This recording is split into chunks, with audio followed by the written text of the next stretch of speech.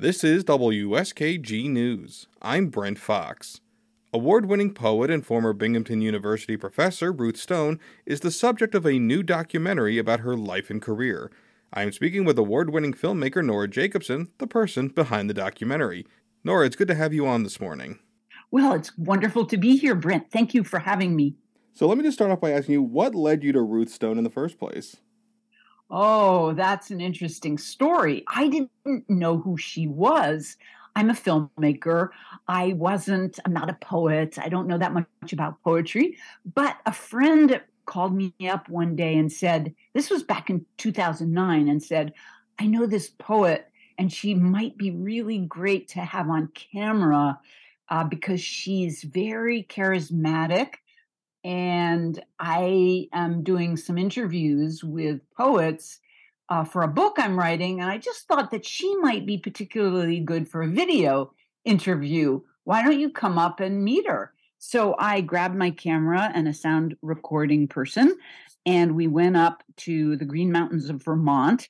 And I spent the day interviewing this 93-year-old poet, Ruth Stone. And by the end of the day, I was so dazzled by her and by her presence that I asked her if it would be okay to make a documentary about her life. I was interested and fascinated by her life.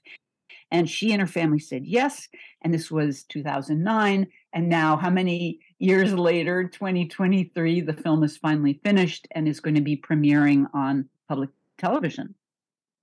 So what was it like telling her story? Oh, I loved it. Well, first of all, because I didn't know much about poetry myself, despite being the child of a poet and a playwright, words people, but I'm an image person.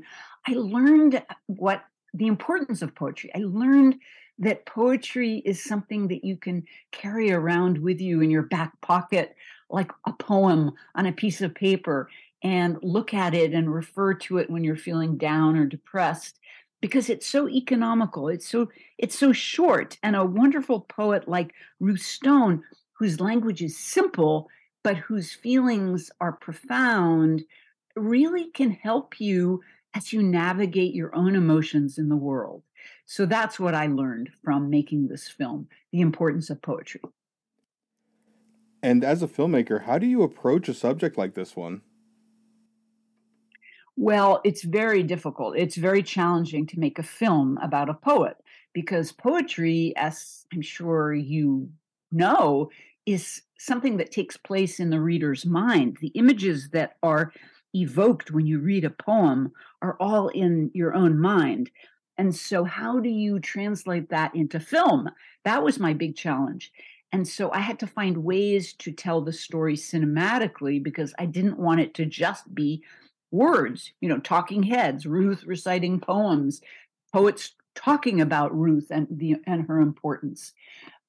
So I had to figure out ways, and one of the ways was to ask Ruth's granddaughter Bianca Stone, who's an animator and a poet, if she would do some animations for the film, and so take us outside of just the word world, the world of words, into the world of images. And so Bianca Stone made some amazing hand-drawn animations, handmade animations to enhance the film.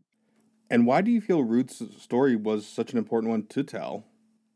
I believe that she has not been accorded the due that she deserves.